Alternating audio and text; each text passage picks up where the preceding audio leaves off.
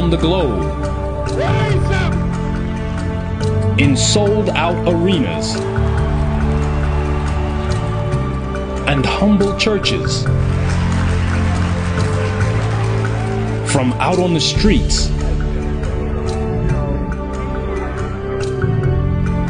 to your screen.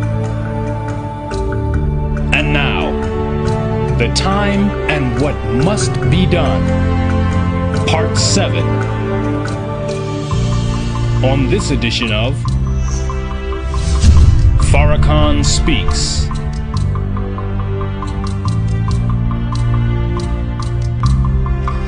Greetings to you. I am Minister Louis Farrakhan, National Representative of the Honorable Elijah Muhammad, that great preacher of freedom, justice, and equality to the Aboriginal people of the earth, the black man and woman of America, the dark people of the world.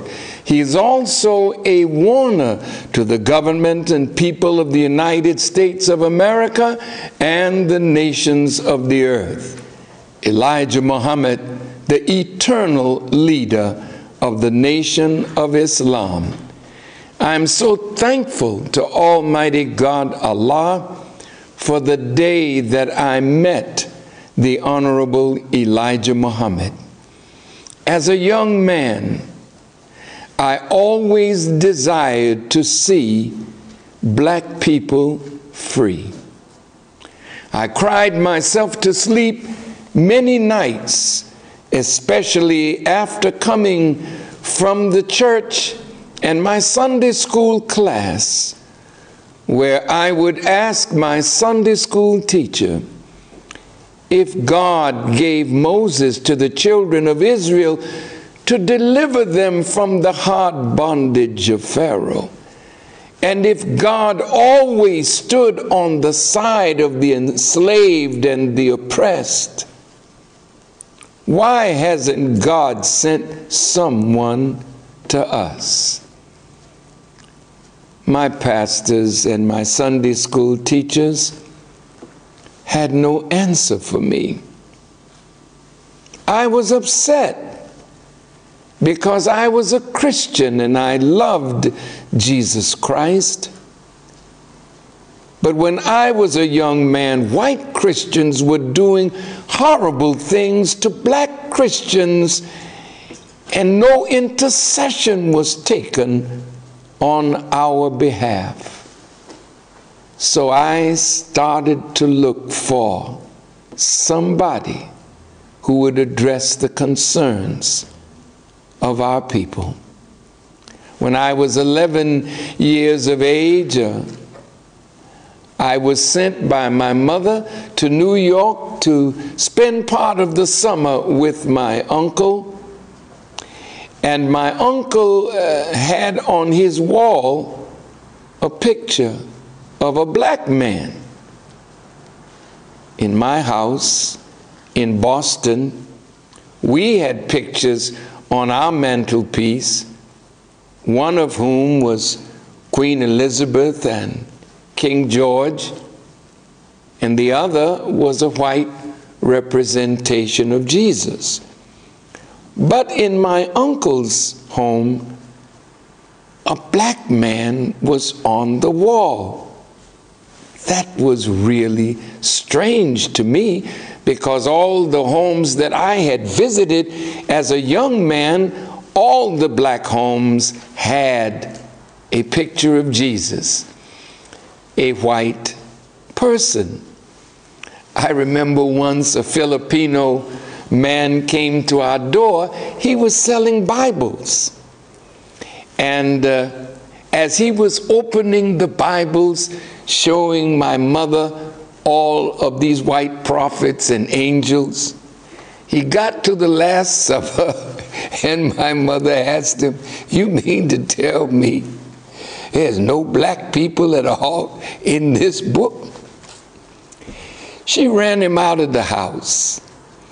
And that was, for me, a sign that my mother, after I talked to my uncle, who told me my dad was a follower of Marcus Garvey and my mother was on the fringe of the Garvey movement.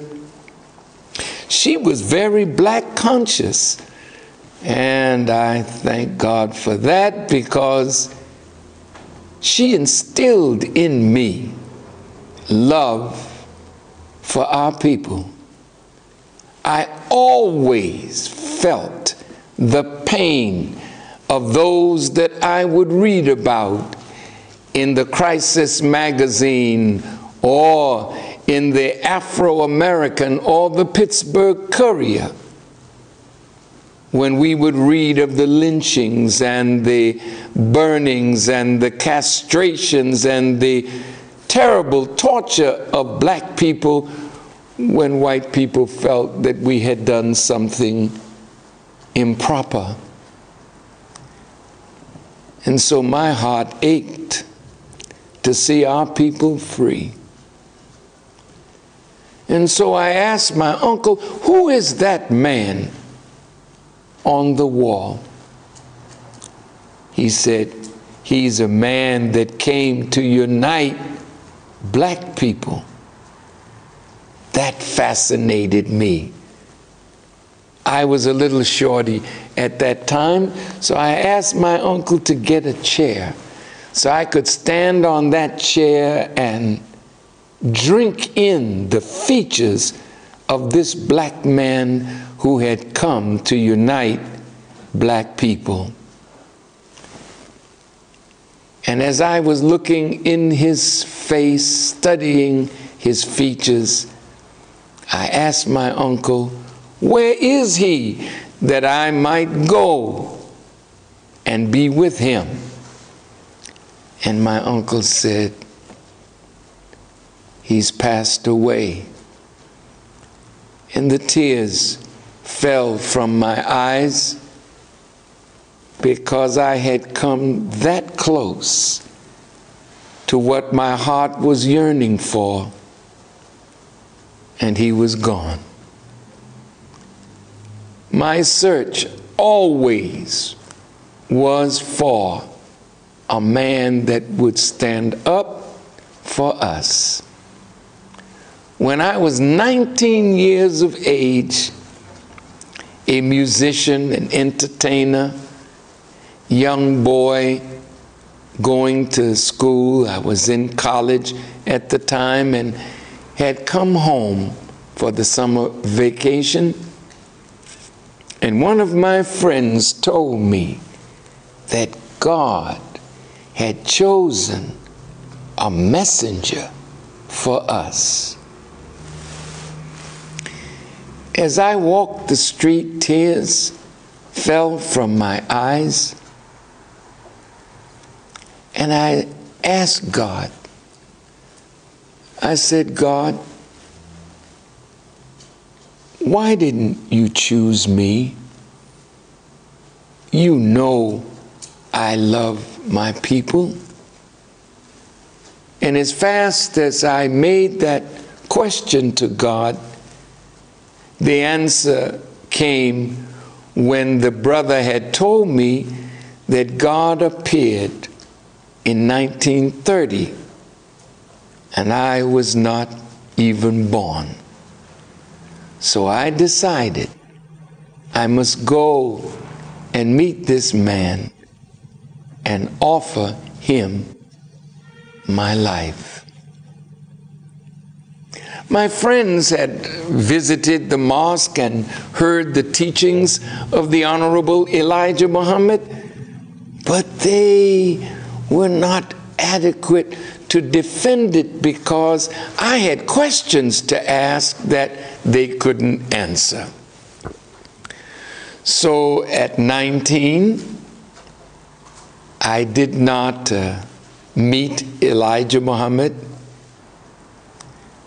I married at 20 years of age and was in college, and then when I was 22 years of age, I was playing in a nightclub in Chicago called the Blue Angel nightclub that was on 801 North Rush Street. A great Greek wrestler by the name of Gene Farduli was the owner of that nightclub, and there I was, the featured performer.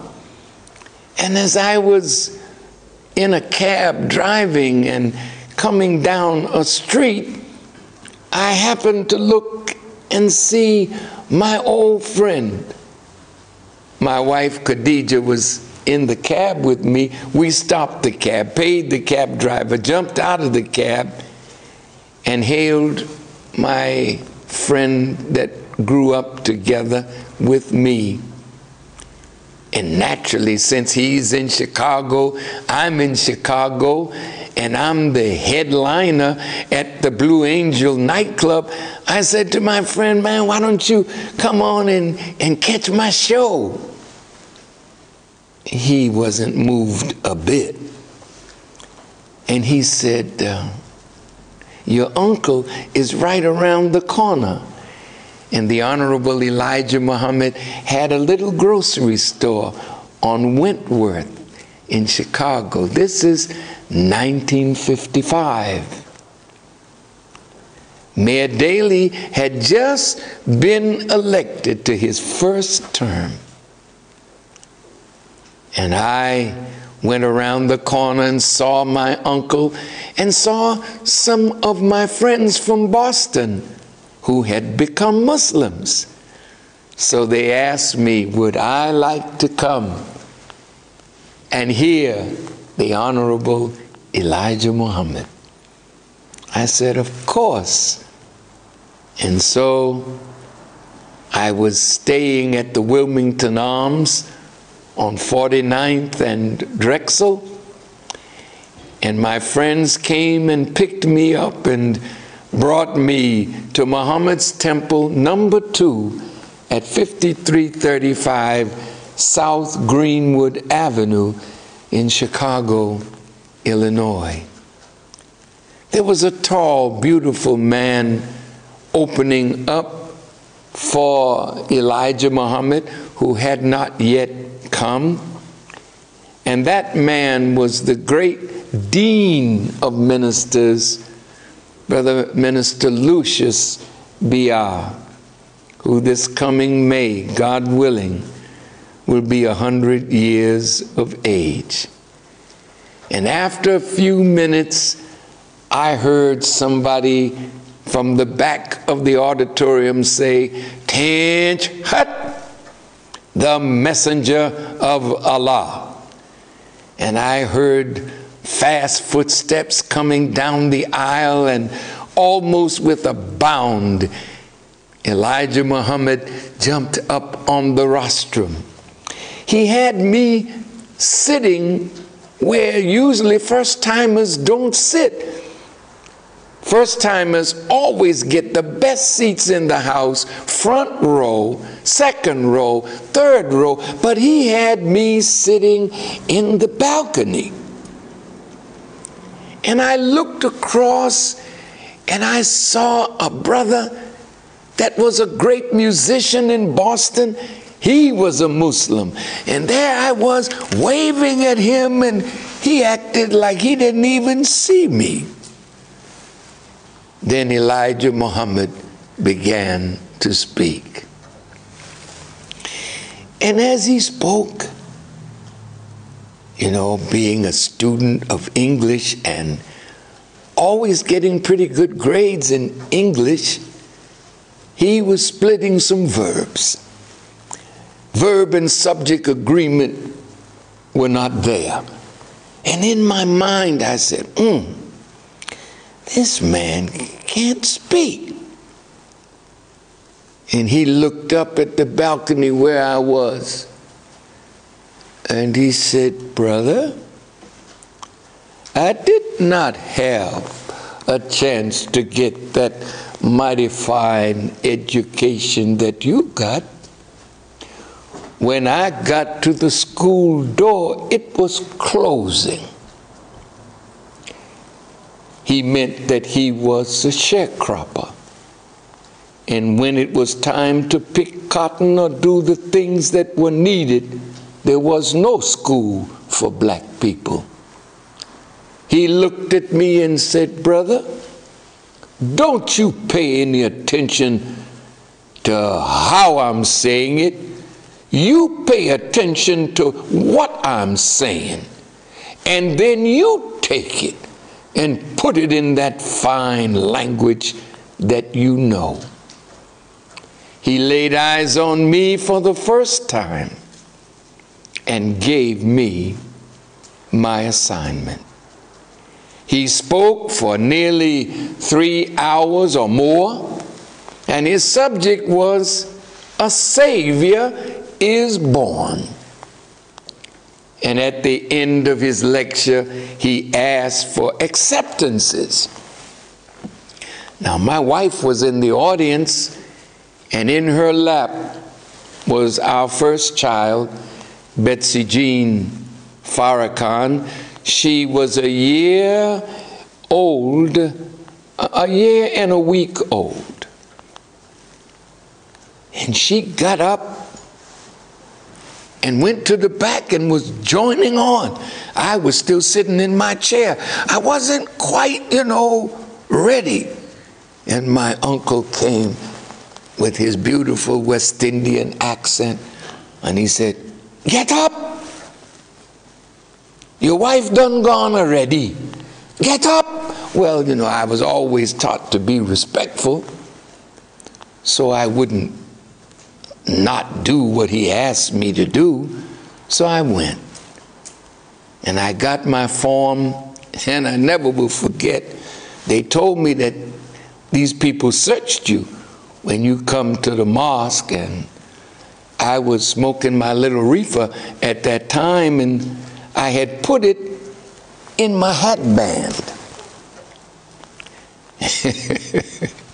And so after I took my form and went outside to go back home and write a letter, my wife and I both wrote our letters together, and we sent it off.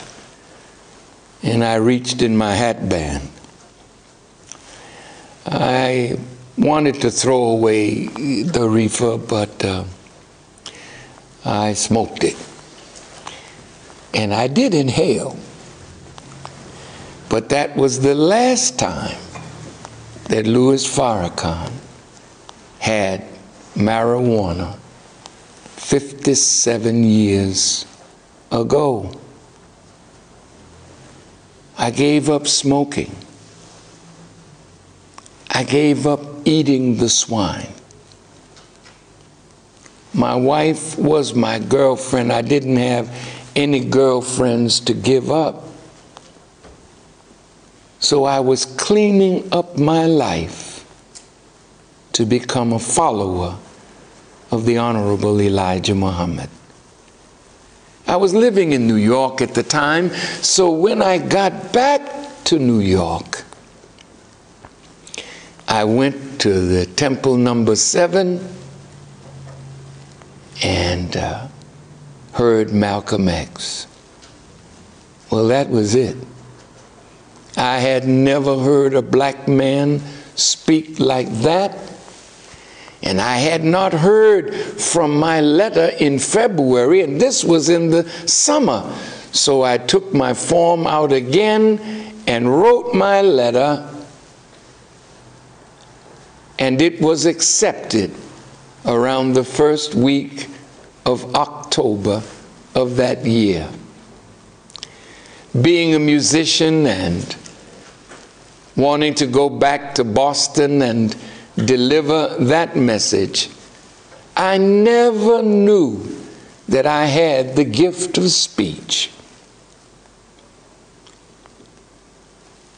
And on a Wednesday evening, Brother Malcolm asked for the new converts to come and have a word to say. And when he called Louis X up, he said, "I'd like you to speak on what Islam has done for you." Well, Islam had done a lot for me, so I just began to speak about this great teaching of the Honorable Elijah Muhammad and the great word that I heard from Brother Malcolm. And the mosque or temple erupted with applause. And the next thing I knew, Brother Malcolm put me in the ministry class, and my journey in the ministry began. I was not in the mosque 30 days, and a decree had come down from the Honorable Elijah Muhammad. I was working in Greenwich Village in New York in a place called the Village Barn. So I wasn't at the lecture that day, but as soon as I got a break, I came up to the little Muslim restaurant, the Temple No. 7 Luncheonette, to have a bowl of that wonderful bean soup. And as I was sitting there indulging in that beautiful bean soup with whole wheat bread, a brother came over to me and said, man, you missed it today. Malcolm read a letter from the Honorable Elijah Muhammad. And in that letter, he said, all that are in show business, all that are in music, they would have to get out of music or get out of the temple. I don't remember whether I finished my bowl of soup. I got up and walked out of the restaurant to think. I think I may have walked 30 paces. And I said, I can live without music, but I cannot live without the truth. And Brother Captain Yusuf Shah ran up to me wondering whether I had been ill-affected by that command from Elijah Muhammad. And I told him I had made up my mind. Now, why are you saying this, Farrakhan? Well, I wanted to give you some background on the time and what must be done. You know, in that letter, Elijah Muhammad gave me 30 days to get out of show business.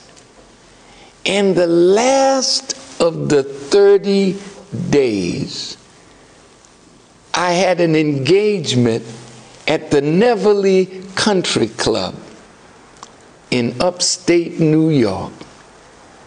And I said, well, I'm going to get it all out of my system. I went up in that country club. I sang ballads. I sang calypsos. I danced. I told jokes. I played jazz violin. I played classical violin. I was finished. And after I got it all out, I went down in my dressing room. And a man came in my dressing room. I think I remember his name as Purcell. He said, you are extremely talented. Do you have a manager? I said, no, sir.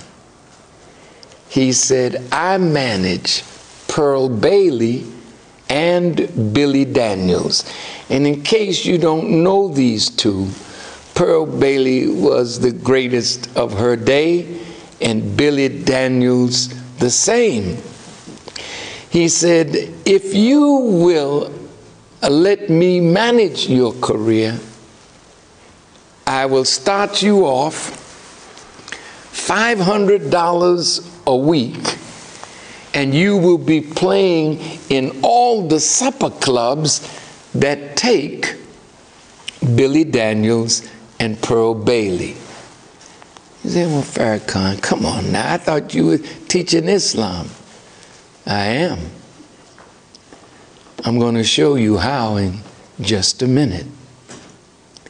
That man offered me more money, 3 or 4 times what I was making. At that time, $150 a week was big money in 54 and 55. But to offer me $500 playing in supper clubs across the country, that was a great offer. I didn't tell him I wasn't going to take it. I just said, yes. He said, well, when you come in the city, if you meet me tomorrow, I'll have our lawyer there and we'll sign a contract.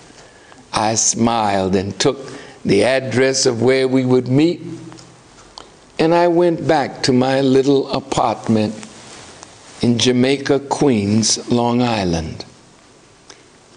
And that night,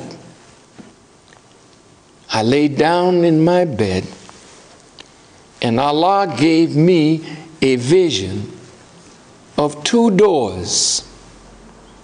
One of them had a sign over it saying success.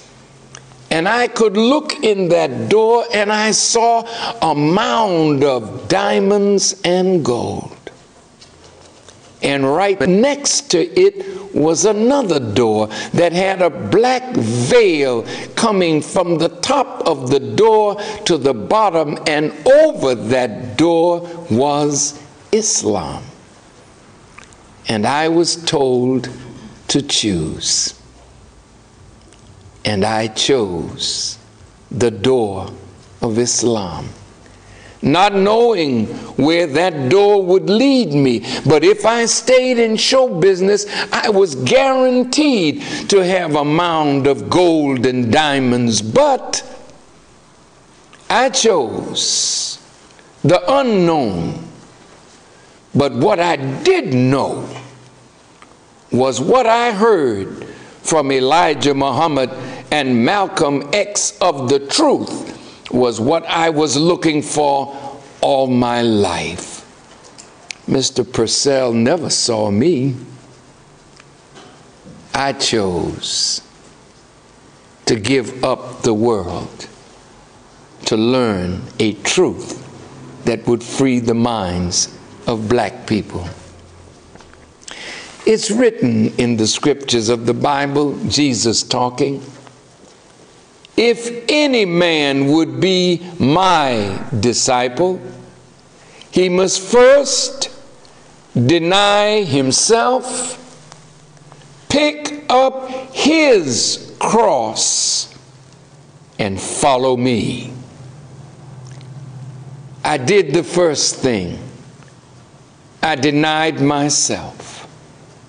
But I did not know the cross that I, as a Muslim, would bear at that time when Elijah Muhammad and the nation of Islam had not come to national and international public attention. I soon went to Boston and became a captain of the FOI. And my minister at that time allowed me to teach when he wasn't there. And every time I taught, everyone that the believers brought would accept the teachings. The little mosque filled so fast till we had to put the FOI on the outside. Savior's Day came around again, and I went to Chicago as a captain. And the Honorable Elijah Muhammad had his Savior's Day at the Baptist Church on Indiana Avenue. I think it's Fellowship. And he came out, because this day the captains were speaking. And I got up to speak, and Elijah Muhammad was sitting behind me. And later they showed me a picture of him sitting behind me with a big smile on his face. And he invited me to come to the house for dinner. And I was excited. And his home was at 4847 South Woodlawn Avenue. And when I got there, his son, Emmanuel Muhammad, welcomed me and said, "Your minister captain has arrived." And when I went in and had dinner with this man, it was now the father of my life spiritually, I couldn't take my eyes off of him. If you think that love at first sight is not real, it is.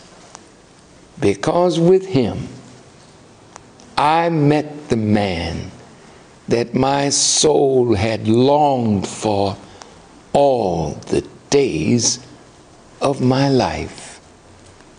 And at the end of that dinner, something I never saw him do again, he got up from his table and he started at his left and he shook hands with everyone at that table.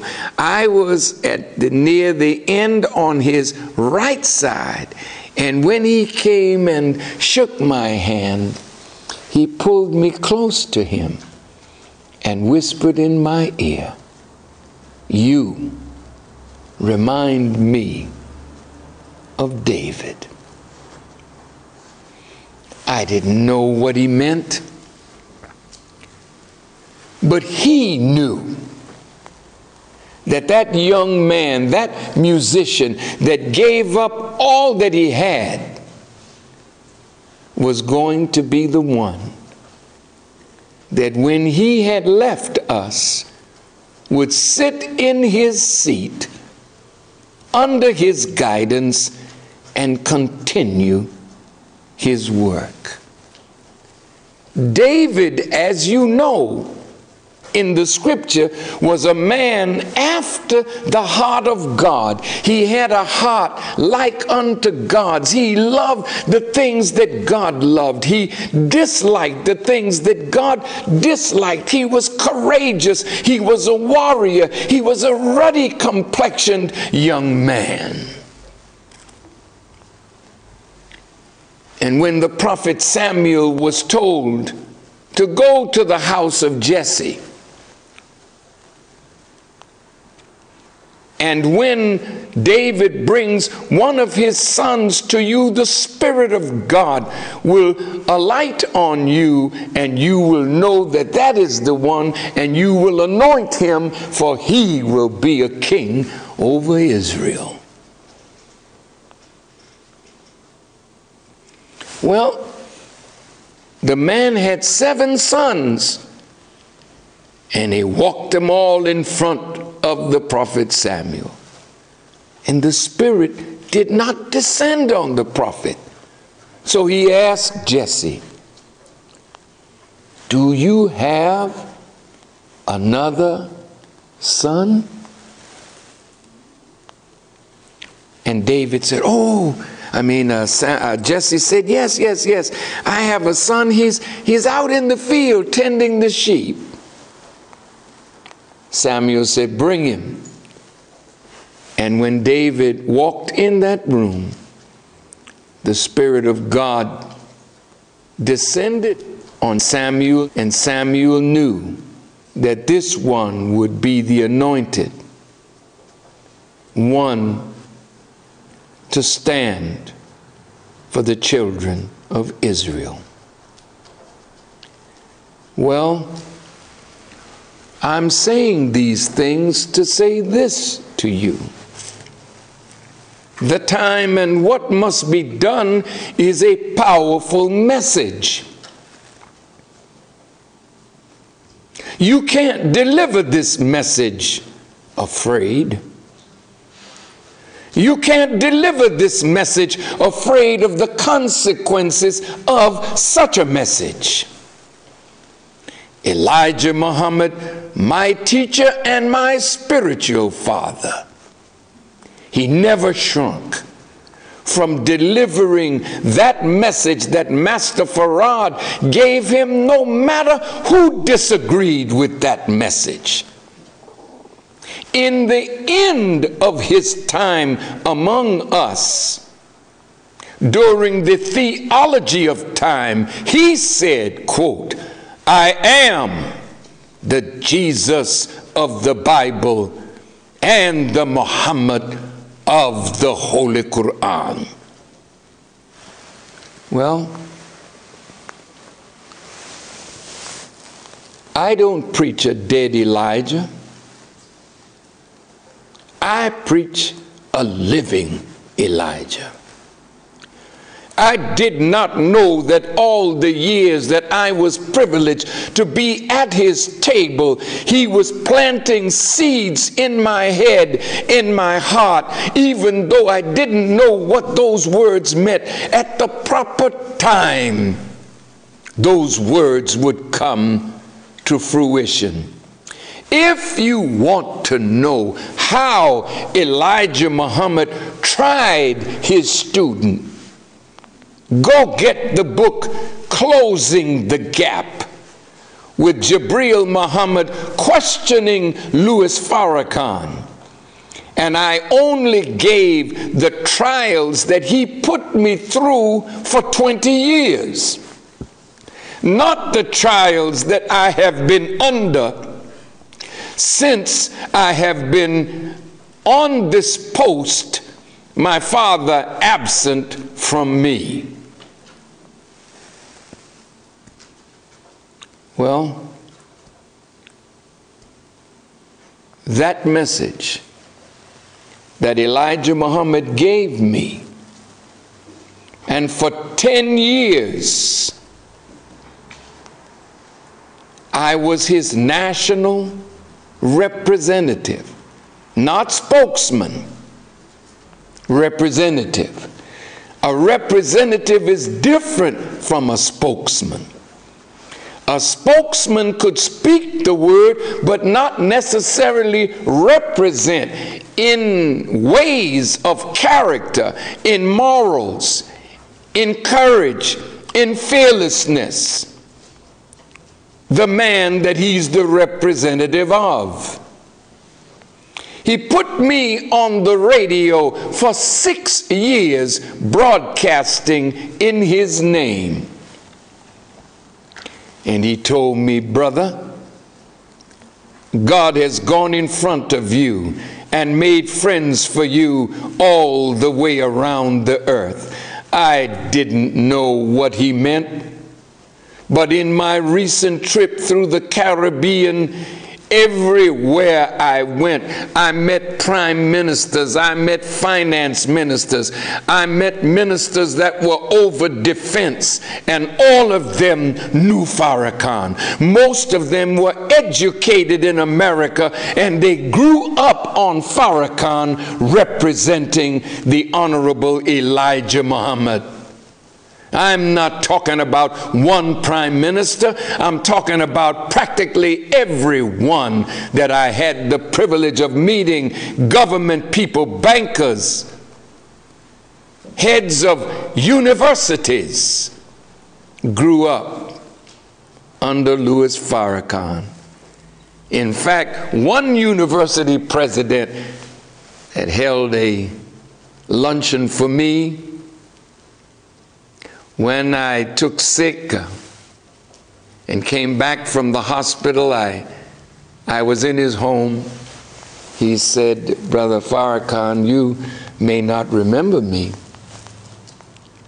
but I was in your first study group at the Institute of Positive Education with Haki Madhubuti.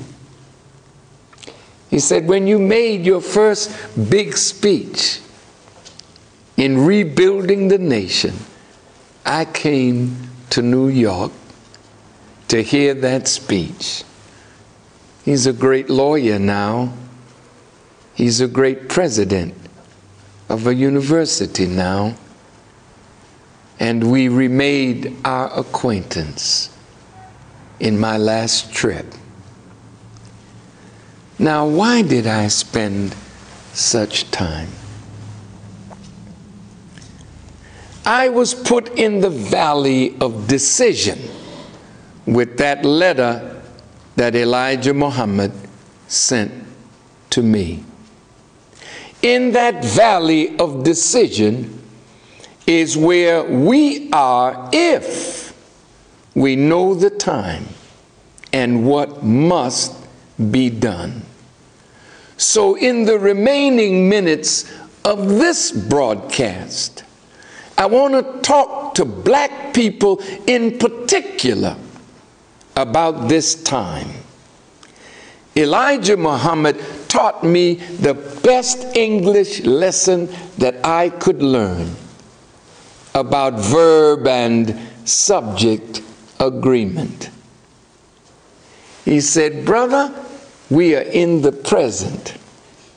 Our actions must not belong to the past. We are free, so we should act like free men. Get out of a slave mentality, looking for others to do for us what we could unite and do for ourselves.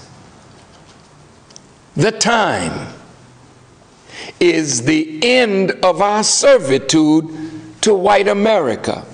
Please understand that you are no longer to be their servitude slave.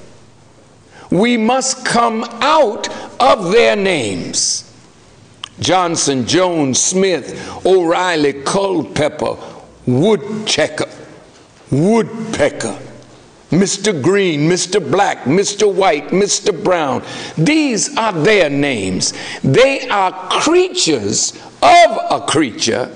You are creatures of the Creator, so you should wear a name of God Himself, for you are a direct descendant of God, the aboriginal people of the earth. You don't look like a free man. All the great works that you do it in their names. You've been baptized in their way of civilization. No wonder Master Farad said that we were savages, and a savage is a person that has lost the knowledge of self and is living a beast life. When you get to know the time, then you must make a decision. I want to make a free step.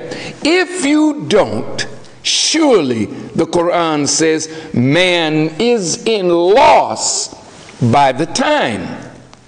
Well, I talked about loss a few broadcasts ago of white America and black America, but I want to specifically talk to black people today about how you are losing. You know you're a loser. Even though you have a black president, you are not satisfied because he's not there to fulfill a black agenda in the first term or now that he's reelected in a second term. That is not what the CEO of a corporate giant has to do. He has to work for the stockholders. The question is, are you a real citizen of America, or are we lawful captives wearing their names? And they made us citizens by the 14th Amendment and took it away in the 13th Amendment.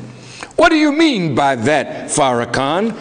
We were allowed to be a citizen, but it was said that if the slave returned to any illegal behavior, he could lose that status as a free man and as a citizen. Wow. Look at how many black people are in prison right now as felons. And even though our population is growing and our brown brothers' population is growing, and the demographers are saying that by the year 2046, America will be a brown nation, every man with a vote.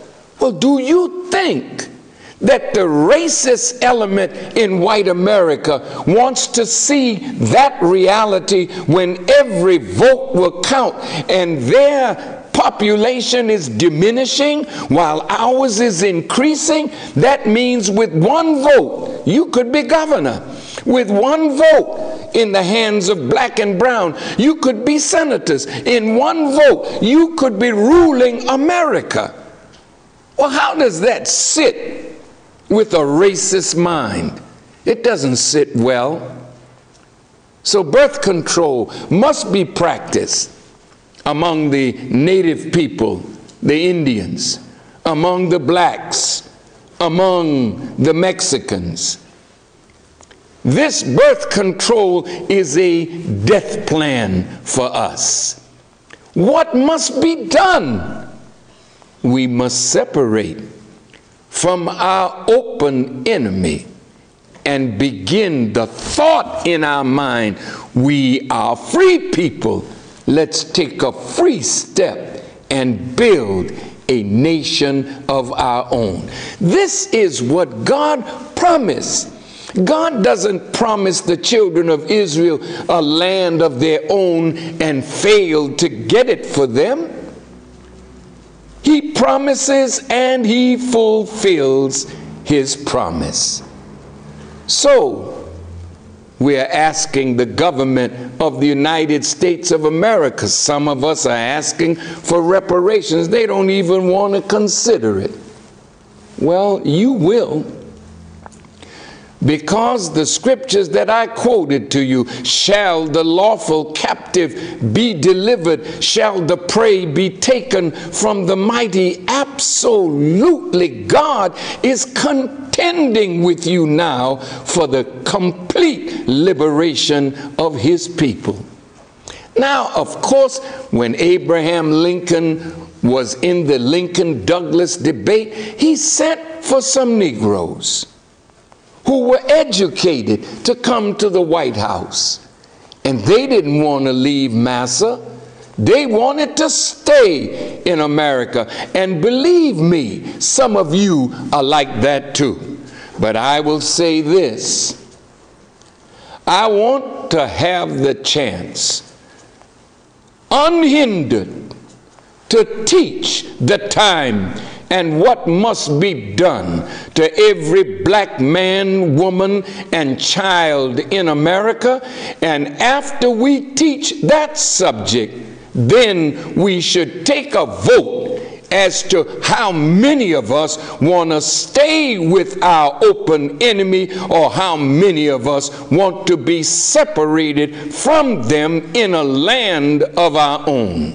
The promise of God is a land flowing with milk and honey.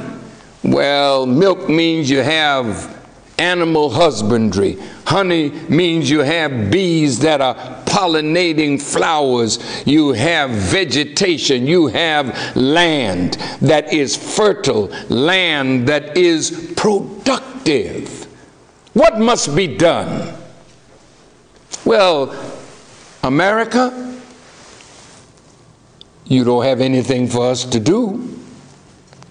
And your plan for us is genocidal. You are hoping for a race war. You are hoping that the guns that you have amassed can be used to slaughter black people. Let me say in a heartbeat, we don't carry weapons, because we want to show you and the world that we are a people of peace. So as Muslim followers of the Honorable Elijah Muhammad, you can't find guns in our homes. We are civilized people. We settle our disagreements with truth. In fact, we are forbidden even to argue with one another, for the truth settles all arguments. So the winner in our homes when there's dispute, where is the truth? Where does it lie? And it takes a rational mind, not people guided by emotion, to find the truth and act on the principles of the truth. And since I have been on this post by the grace of God, we have never picked up arms to harm one another or to harm anyone else. And even though they say Farrakhan is an anti-Semite, yet you cannot find one Jewish person that anyone who follows me has ever harmed, nor can you find us in a vengeful spirit against white people. Naturally, we will fight with those who fight with us, but we are commanded never to be the aggressor. What must be done? What is essential to life is that we must be properly educated now. Our colleges and universities must educate the black man and woman for self-independence. We need all branches of engineering. We need medicine, we need law, we need science, we need biology, we need chemistry, we need all of the sciences that will help us to build an independent existence. Did you know that in Cuba, Comandante Fidel Castro had offered us 1,000 scholarships for black and brown and poor white to come to Cuba in their medical program, and in 6 years we would come out doctors ready to pass any exam in America to be qualified to practice medicine, and the only thing he required was that we practice that medicine in the communities out of which we came. That's a great offer. Northwestern University had 30,000 applications to the medical school, but only 300 students could be chosen. I'm sorry, 3,000 students could be chosen. 27,000 students had to go somewhere else. Where did they go? Why is it that we don't have enough doctors? Don't be afraid to go to Cuba. Well, they're communists. In upcoming broadcasts, I'm going to talk to you about this blockade on Cuba, what America must do to win back her favor with the nations of the earth. So I want you all to think about what must be done. Black people, we must pool our resources. February 24th, at our annual Savior's Day convention, the subject is the economic blueprint of the Honorable Elijah Muhammad to fight against poverty and want. You need to know what we must do to prepare a future for ourselves, whether it's here or elsewhere. We have to get busy. Get up from a begging position. Well, you say, we can't leave white America. I mean, that's not intelligent. Where would we go? Well, we'll talk about that in one of our next broadcasts, you say separation is not the answer. I say to the government and people of the United States, separation of us from you is the only answer. And you will soon come to know it. Now, dear brothers and sisters, if you don't wish to do for yourself, if you don't wish to separate, here's the loss that will be inflicted upon us. They are intending that those guns that are in the homes of nearly 350 million guns among 315 million Americans, and every black person in America does not have a gun. They're intending that if something happens, God forbid, and we are angered and upset and rise, they intend to mow us down. It's written in the scriptures in the book of Revelation that blood would be up to the horse's bridle. They're planning that it is your blood and my blood and our blood. But all of these militias, 1,200 well armed, they hate their government. And the scripture says, God speaking, I'm going to give you your own blood to drink, and you will be drunk with your own blood as with sweet wine. So in upcoming broadcasts, not only black man, must you and I get ready to do something for self. America, there are things that you have to do not only to avoid the cliff, because that's not the real cliff.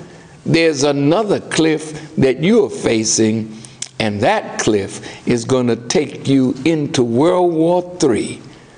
But in upcoming broadcasts, we will talk to you about how to avoid it. Now, it's entirely up to you. I'm only here to give the message. And I am told by Allah, deliver the message. And if you do it, surely I will protect you from men. So those of you who have heard this personal broadcast with something for all of us to do, if you have questions, you can ask Farrakhan. Tell your friends and neighbors about this broadcast, and I'll see you, inshallah, God willing, next week, same time, same station. May God bless you with the light of understanding as I greet you in peace. Assalamu alaikum.